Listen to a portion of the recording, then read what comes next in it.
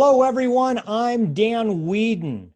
Welcome to another edition of Unleashed, the podcast. This is episode number 9, live streaming again because I have a fantastic guest who I'm going to introduce to you very, very soon. But first, I got to get a little bit of the business out of the way. Unleashed, the podcast is a place that you should be going and listening to all the time. What you have to do is go to Google Podcast, go to Stitcher, go to Spotify, go to iTunes, find Unleash the Podcast, subscribe, listen. Heck, while you're there, give us a rating of 5 or whatever you'd like to give. We want you there. So I'm thrilled to have episode number 9 airing in real time with my very good mate. And I'm going to start using mate because I just love it. This is I'm calling him Dean Rob from Down Under. Dean Robinson from Australia. Heck, Dean, happy Saturday to you. Yeah, all the way from the future. G'day, mate. How you all going? The way from the future. This is a real good day, mate. I'm excited to have you here. So everybody knows Dean and I have gotten to know each other pretty well over the last few years. We play in the same consultant playground with some other great consultants, and Dean and I have gotten a chance to really get to know each other. I love Dean's business model. We're going to talk a lot about family business today, and specifically on a recent article he wrote for his newsletter. Dean, before we get started, though, I think this is a great chance to tell everybody a little bit about your business, what you've been doing, just a few minutes on Dean Robinson and the family business. Sure. So basically, I work with only a small number of family businesses. And what I do is I play in the numbers space, but I make sense of the numbers. So, and for me, the numbers are critical to everything else that works in family business.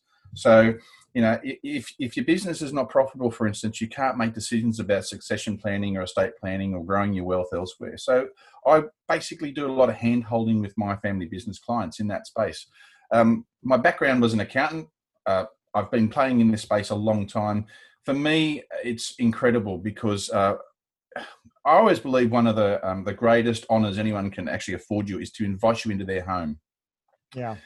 And in a family business space, they're doing that virtually all the time. I mean, and when you are spending a long time, and I've got relationships that are 20 and 30 years in existence, it's a real pleasure to actually see things change and evolve and help them along the journey along the way too. So, for instance, I caught up with a former client the other day, and he was happy to show me around his new premises. And we talked about how far he had come in that period and where he started and how we helped him through that process right at the start. And it's just, for me, there's a lot of really golden untold stories about success in family business. The media is full of all the big business stuff. What we don't see is all the really great stuff that happens at the mum and dad business level. Well, you know, Dean, here in the United States as well, and I'm sure actually all over the world, the mom and pop type business can be somewhat complicated. I have many family businesses that do multi-million dollars worth of business every year, and up to $300 million, and these are still considered small businesses. In the small business world, before we dive into your article, which I want to spend most of the time on, before we dive into that, what are maybe 2 or 3 of the biggest challenges you see that are somewhat universal, that for anybody watching this or listening to this, that's a small business, that's a family-owned business, what are 2 or 3 of the areas of concern that you see both today and heading into the future? So I mean, some of them are very pertinent to businesses, but it's that generational transition is a big issue. Okay. Simply because you do have a situation where if someone has started a business, sometimes the issues around who do I transition it to? If I've got multiple children, are they all involved in that process? How do I engage them all in that process? Do they all want to be involved in that process? You've got other situations where they've got children, but they're not interested in the business. And so for people like that, their issue is they build up this legacy that won't necessarily have a future. It's about that it'll be sold off. I actually, for me, one of the biggest issues is actually around big business and some of their poor ethics in the way that they manage their relationships with family business. So, for instance, when the pandemic hit earlier this year, I've got one client who has a large Australian publicly listed retailer who said to them, even though you've done work for us, we are going to take 6 months to pay your bills. And there was no way this business would have survived unless some of the government stimulus work that we've done in this country has actually helped them through. Now, this is a business, this large corporate is a business where you cannot leave the door without actually having to swipe your credit card or paid by EFTPOS, right? So for me, that was unethical behaviour. And I've seen that time and again with large businesses. And we now are fortunately having, we've got a dedicated ministry for family and small business in the federal government here. We have an ombudsman that actually handles those sorts of relationships. And so, you know, a small business can actually go to the ombudsman and make a complaint about the large business activities. But there needs to be a change. And it's been interesting, the last few months, there's been a bit of conversation about ethics at the large corporate level. You know, mum and dad businesses, they can't operate like that. If they're unethical, they just won't have work. Right. They won't have a future. They won't have staff. Right. So, and this is something that I believe that's a global thing. I see it happening globally. You know, I mean, you know, there's some large US corporates that will take 120 days to pay their suppliers. And not only that, you have to sign off on that before you actually become a supplier to them. Again, I believe that's completely unethical behavior. They're treating their small business clients as banks. Yeah.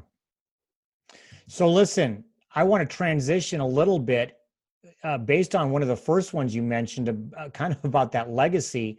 You wrote an article back at the end of August called Abdication. You remember that article, Dean? I do, indeed. Okay.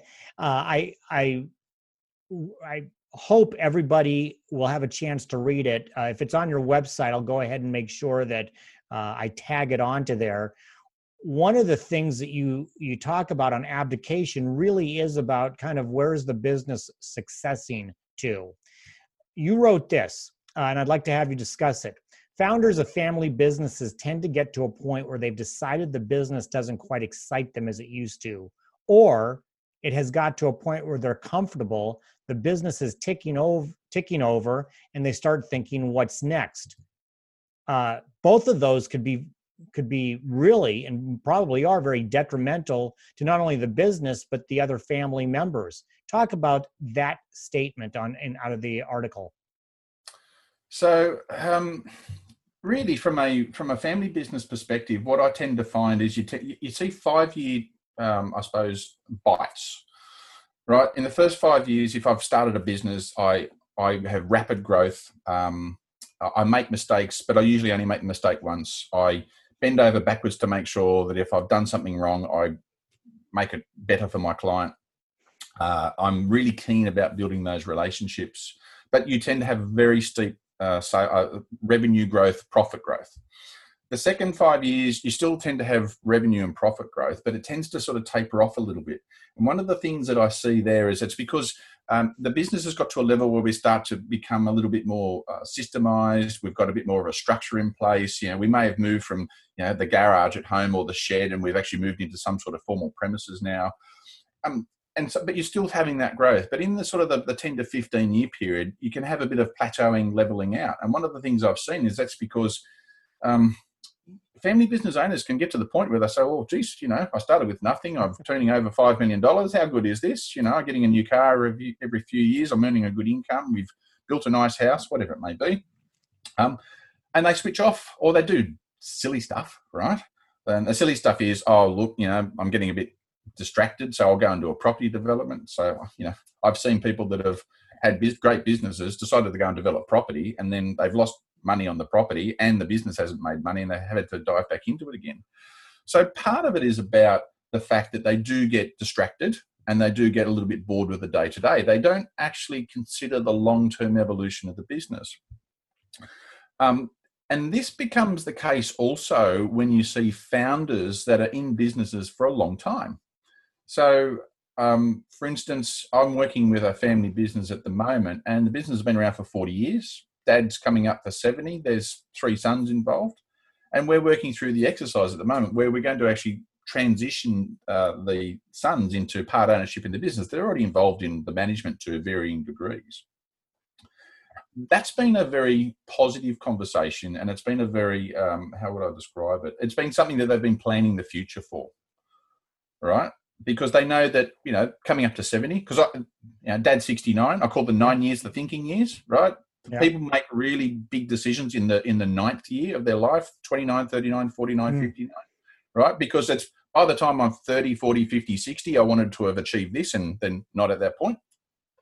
So we're having this conversation at the moment about how we'll transition that. So they're being really forward thinking, because this is a business that has, it's going to achieve phenomenal growth. I've said for them for a long time, there's huge untapped potential in this business.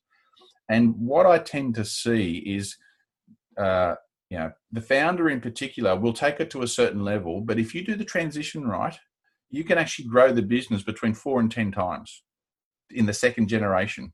Now, interestingly, I've got a number of second generations where that has happened. You might have had a $1.5 million turnover business that's become a $10 million turnover business. Now, the revenue may not be high, but the returns are incredible for some of these businesses. The net profit and the salary they're drawing and things like that.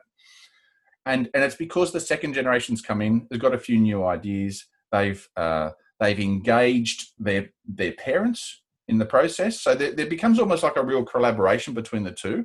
So one of which is, Dad says, well, I'm happy to get it to this level. But, the next generation comes in and says, well, we could actually take it to the next level, and there's that support to be able to do that. Doesn't always happen, because it depends on the... Oh, go ahead and finish. I was going to say, it doesn't always happen because it depends on the relationship between the child, the adult child, and the parent. Right. Well, and that's a great point, because, so many of these small businesses don't get to a point where they hire a CEO, like a hired gun, to run the business. It's going from founder CEO to son or daughter CEO potentially. It takes a special something for the and I'll just let's just say the father and the mother own it together. It takes a special something to be able to take those new ideas from the younger generation, who and they may have gone to universities, they may have done a lot of research. That's a hard transition, because not only is it emotional because of the business, but it's emotional because of the family dynamics. And I'm curious, in this article, Abdication, how much does family dynamics play a part in what the next step is? Oh, it's incredible. I've seen. So here's the rub. Most people go into business between the ages of 30 and 45. So that could be the founder of the business. To have a successful transition to the second generation, they too must be between the ages of about 30 and 45. Now, what happens in that bandwidth of age is most people are either married or getting married. Children come along. Parents are maybe getting older, invalid, passing away. Mortgages, you name it. It's that really busy period in people's lives. Now, what happens is, if your second generation is not coming through the business by the time they're 45, and when I mean coming through the business, I mean sitting in the big chair. Right.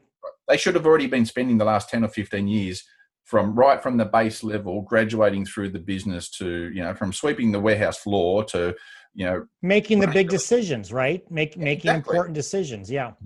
Yep. So there's a business that I once advised many years ago. Fantastic business, great family ethos, I suppose. Yeah. But Dad just wasn't giving up, and and there was a son who was 45, and it was like the conversation. He would always defer to his father. I mean, there was incredible respect. But in that business, it actually needed a coup, because what was happening was the business was flatlining because Dad wouldn't make a decision. And what eventually happened was that revenue started to drop away. And, the second generation, they've already been there for a generation by the time that they're 45, if they've worked all the way through, which is the way it works. It's interesting, Dean. And I have one more topic before we finish off this incredibly interesting conversation. One of the interesting things, I love small businesses. You do too. you talked a little bit at the outset of large businesses. In corporate businesses, it doesn't work that way. When your time's done, your time's done. When the person working their way up, it's amazing. It's both a curse and a blessing, I think, for that, the way it's the opportunity to succeed. But it comes down to that owner, to that founder being able to have that vulnerability and the humility, I think, to say, all right, I'm going to start the process of walking away. And that leads me to this. And then this will, you can take it home with this. You said, hey, listen up. Just because you have a license doesn't mean you can drive everything on the road. Most family business owners in these situations give their chief employees who've previously driven a ute, I don't know what a ute is, but that's okay, the keys to a 40-ton truck and expect them to deftly maneuver it in all conditions, the same as the owner, had always done. It's not going to happen. And this is the clincher, and I want you to talk about this, Dean. None of that is success. None of that is a successful passing of the baton. All of it is abdication by the owner, and the fault of that only rests with the owner and with no one else. You don't have to tell me what a ute is. I'm sure it's a small little car based on the analogy, but talk about that abdication and really for any owners, regardless of what age they are now, this is stuff you have to start thinking about. Yeah. A ute is what you call a truck. Oh, okay. Right. Originally designed in Australia, by the way. I didn't know that. See, that's why I didn't know that. Yes, by Ford in Melbourne. Essentially, what it means is some founders do. They just take the decision. Oh, that's it. So I have one client, and they had some colleagues who ran a business in a like industry. It was in the nursery game, and their children came in and took over the show because mum and dad decided that's it. We're going to buy the big caravan and go and tour around Australia, and the business was gone in 2 years. And the business was gone in 2 years because they'd not taken the process of speaking to them beforehand about, okay, here's where we are as parents, here's where you are as children, here's what our intentions are going forward about where we're looking to take the business and where we want to be financially. We see that there's a transition that we would like to take place. And you can't just say, oh, by the way, this is all going to be yours one day. It doesn't work like that, because you may well find some of the children say, I don't want it. Right. Right? And so that in itself is a very interesting conversation, because that raises questions around, let's say you've got 3 children and 2 are involved in the business and 1 doesn't want it. Well, how does that work in terms of the distribution of the ultimate estate and who pays for assets and all that sort of stuff? So it's a very challenging environment. But so they do this transition. There's no structure. We don't actually see whether they're the right person for the fit. Okay. And when I say the right person, what I mean is, can they grow the business from a management perspective and a strategic perspective in the future? And some of them can't. Some of them might be really good bobcat operators, but it doesn't mean they can run a landscaping business. Right. And so they need that ability to step in the chair, which is why I believe the ones that have done really well is where they've, the founder has said to Gen 2, you go and run this little project out here, whatever it may well be, open up a new store or, run an engineering site and see how it goes. Now, sometimes, to succeed, you actually have to fail. And so what the founder gets the idea of is where they've made the mistake in the process. And usually what they do is they give them something that's not that big, that it's going to bring the whole business down, but it's enough where it hurts. Yeah. And so, that's the only way that they'll learn, because sometimes the problem you find with founders is they'll say, well, I've started with nothing, right? I've come from a background of nothing. And Gen 2 has never been like that. Well, and Dean, it's interesting. The founder also knows they made mistakes, but they were the only one there. So they gave themselves the opportunity to rebound from that mistake. That same ability to give that opportunity to rebound from mistakes must be given to somebody else. Yeah. And they didn't have someone looking over their shoulder saying, oh, by the way, you made that mistake. That's right.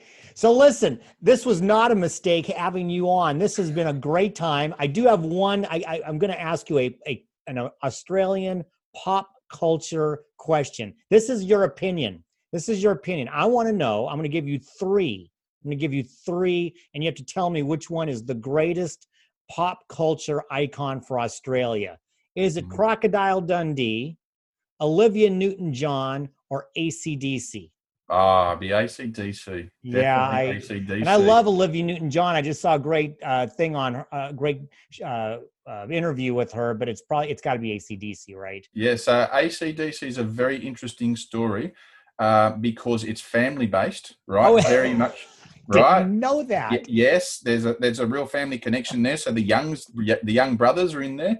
There was another pop group prior to that called the Easy Beats that was started out of that. But the family that took them to the top was a family-based business that was a music producer in Australia that ran Australian radio stations. I actually heard that one of the members of the Albert family that brought AC/DC to the fore speak many years ago, probably about 3 years ago at a family business conference. Incredible story about just how it all came.